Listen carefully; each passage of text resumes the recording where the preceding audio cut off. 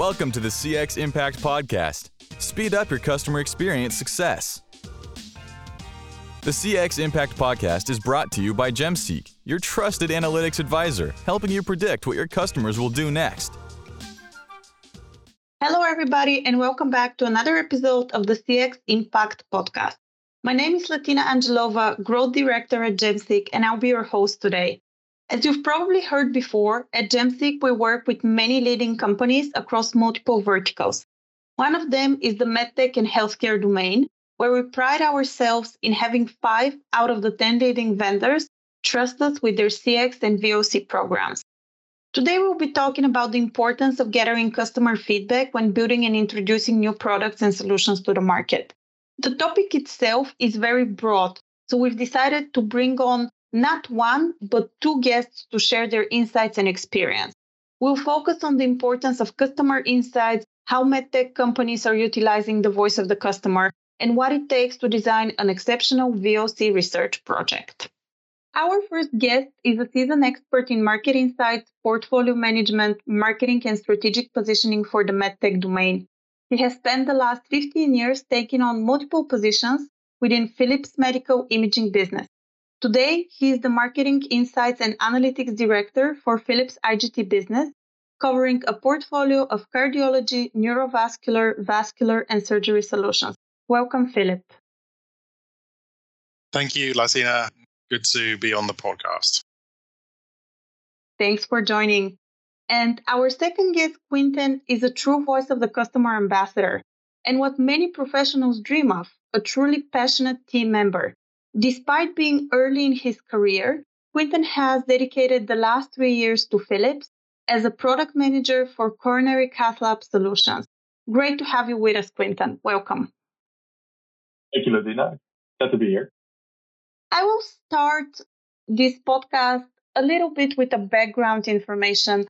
Both of your professional backgrounds have started differently, and you currently stand at different levels in your careers. However, a big part of your activities involves gathering and leveraging customer insight. So how did you end up in that field? Maybe I can start. I think from my perspective, the constant in my career has really been a drive to find business opportunities. So I actually started off in the finance function in Philips, where you're trying to allocate investment in the optimal way to get to optimal business growth. But I actually moved into marketing and marketing insights analytics because I wanted to be working in an area that's close to where the business opportunities are being identified. So more forward-looking and close to the customer. And that's how I moved into this area. Thanks, Philip. And Quinten, you? Yeah, so I actually have a background in engineering, where I graduated on a topic of automation and robotics. And having a general interest in innovation and bringing ideas to market, I started my career at Philips in their rotational talent development program. Through this program, I held several positions in the MedTech field, working as both R&D project manager and product manager, after which I transitioned out of the program in product management within our cardiology solutions business. I think for me, what sparked my interest in the field that I'm currently in product management is that it takes a lot more than a great idea to make it a success.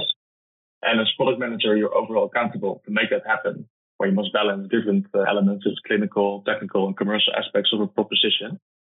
And successfully building a product or feature that customers in the end will not buy or use often falls on product management.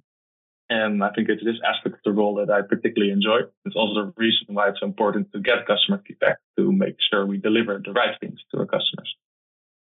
You both were mentioning customers and being closer to the customer and how there are different aspects of product management that you need to make sure are in place in order for products to be successful. And I completely agree, because in essence, really every business is driven by its customers. And metrics like monthly KPIs, revenues, churn rates, technical aspects really tell only part of the story. And to gain a deeper understanding of the business and how to fuel growth, MedTech companies and companies altogether should really actively consider the perspective of the customer. A big part of actually what we do at GemSeek involves helping clients actively leverage this voice of the customer across their organization. Based on your experience, Can you define what voice of the customer means to you and the importance of it in the MedTech industry? And do you believe that harnessing the voice of the customer helps fuel growth and build competitive advantage? Quinten, how about you go ahead and give your perspective on that, and I'll follow up. I think in the MedTech field especially, there are a lot of different stakeholders, both internally and externally, and using the voice of the customer or getting in customer feedback is really important because we need to make sure that the customer is represented properly in all the projects we undertake and that their needs are taken into account in the right way. And I think there's not really any substitute for getting actual feedback from our customers directly about the products and services that we develop and launch. I definitely agree there, Quinten, and just kind of build on that. I think, for me, the voice of the customer is about listening to the customer, but it's also about taking time to really understand the customer, what their motivations are, what their context is, and just to understand the bigger picture they are working in. I think it's really important for the MedTech industry because it's a really complex environment. There's loads of different incentives, many different processes, different purchasing decisions. As a result, it's not just enough to understand an individual's perspective, but also understand a group of people's perspective and the whole system's perspective on the area that you're looking into. Not only that, healthcare is also quite country specific, right? It's very much influenced by the regulatory environment of that country and the government policies around that. So it's even more influenced by national characteristics as well. So actually, if you really want to tackle problems across the world, you have to really try and understand multiple countries' perspective to really crack the problem that you're trying to solve. I completely agree here. And what we have seen in our work also is that customer needs and pain points really vary across different customer groups, personas, geographies. And understanding this is absolute key for the commercial success of companies. During a recent roundtable between Gemseek, Medallia, and Philips, Stuart McGowan, who is actually the head of marketing insights and analytics at Philips, outlined that many companies today have very similar offerings, and the real competition goes down to the space of delivering great customer experiences. Product design, feature price, sustainability, and service, of course, are all very important, but they also do play a role in overall customer experience, which is why validating these aspects ahead of time before releasing solutions to the market is key for success. I would really like to get your thoughts on this, and more importantly, what does it take for MedTech companies to effectively gather and analyze customer feedback and hence improve their product development decisions? And are there any areas of research that you think should be prioritized? From my perspective, I think what you see within our organizations that it's very natural for product development teams to be close contact with close customers, maybe customers that are thought leaders as well. This is, of course, actually something that's really a good trait and something that's really necessary to be a good customer-focused company.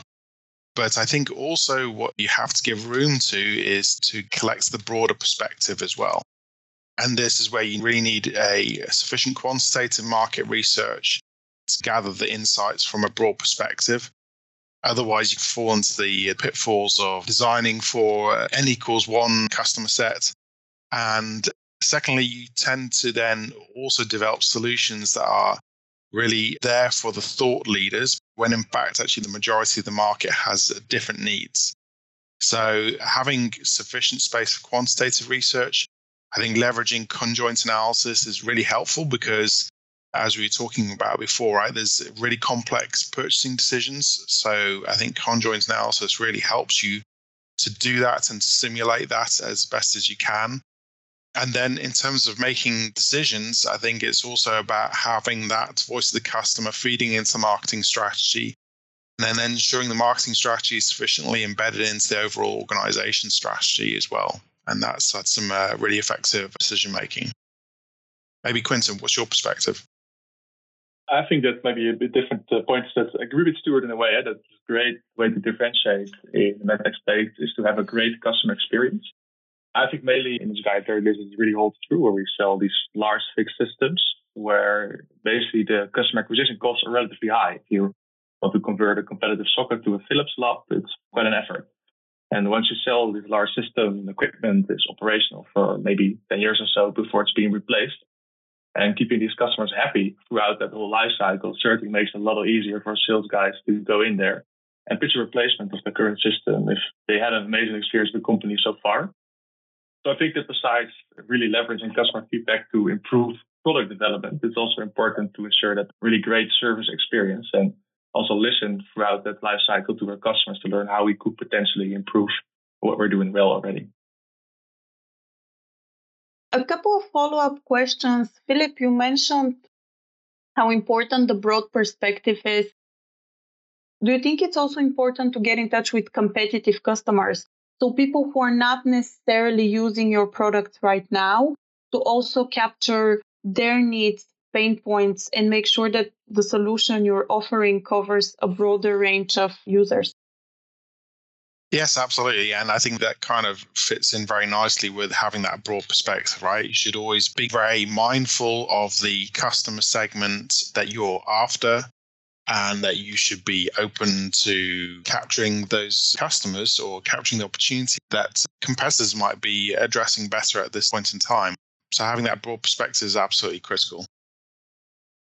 I absolutely agree here. And the reason why I'm asking this is just because I've so often seen companies making the mistake of this very narrow view of checking with a very specific cohort of customers. As you mentioned, if they check with the KOLs, it may turn out that the majority of the people who are going to use the product are not represented. And I just really wanted to stress on that here, how important it is to capture this broad perspective of various customer types, but also your own versus competitive customers. And Quinten, you spoke about how important customer experience is, not just when it comes to launching products, but also throughout the life cycle of solutions.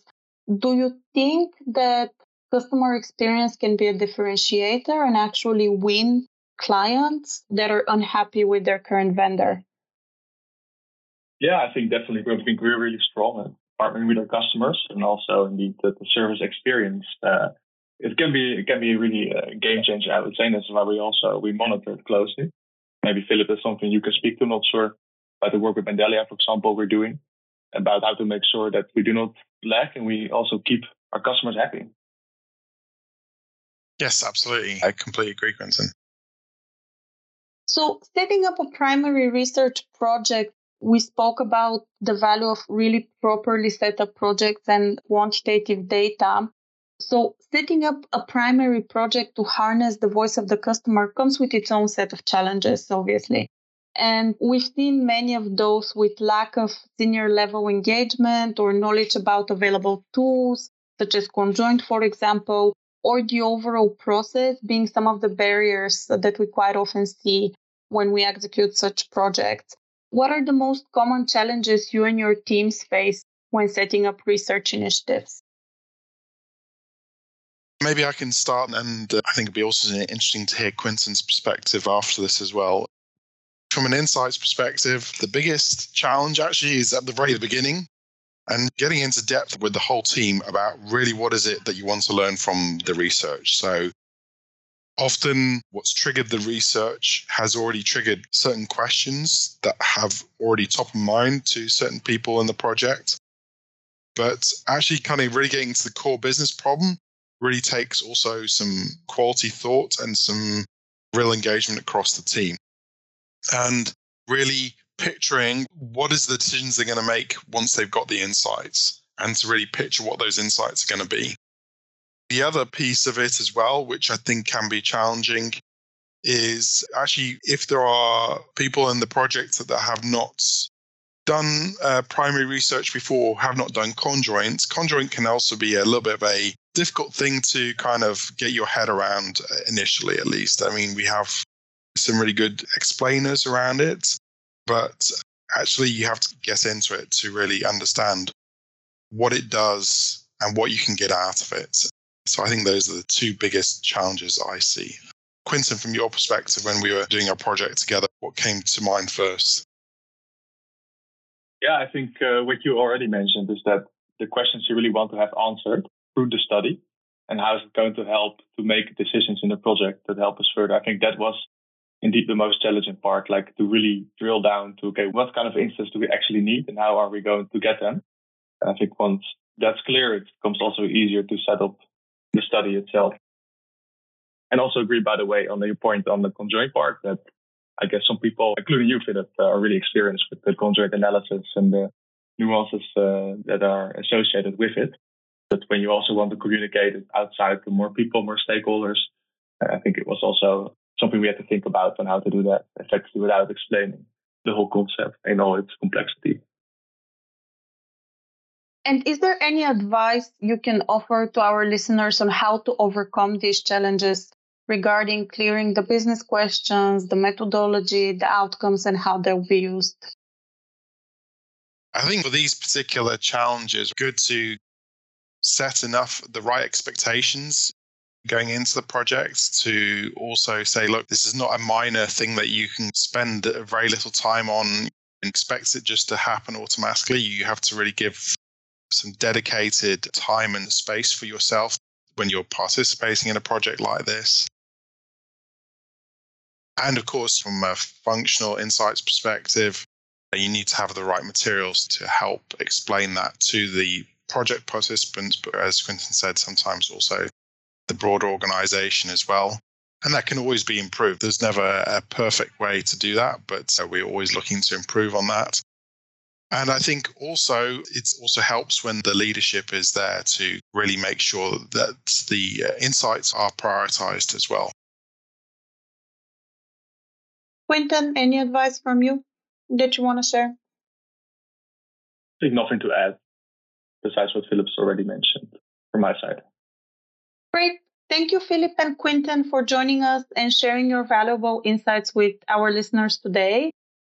If you enjoyed this episode, be sure to tune in next time for more discussions on the latest trends and insights in customer experience and voice of the customer. Thank you. Thank you so much, both of you. Thanks, Tina. Bye.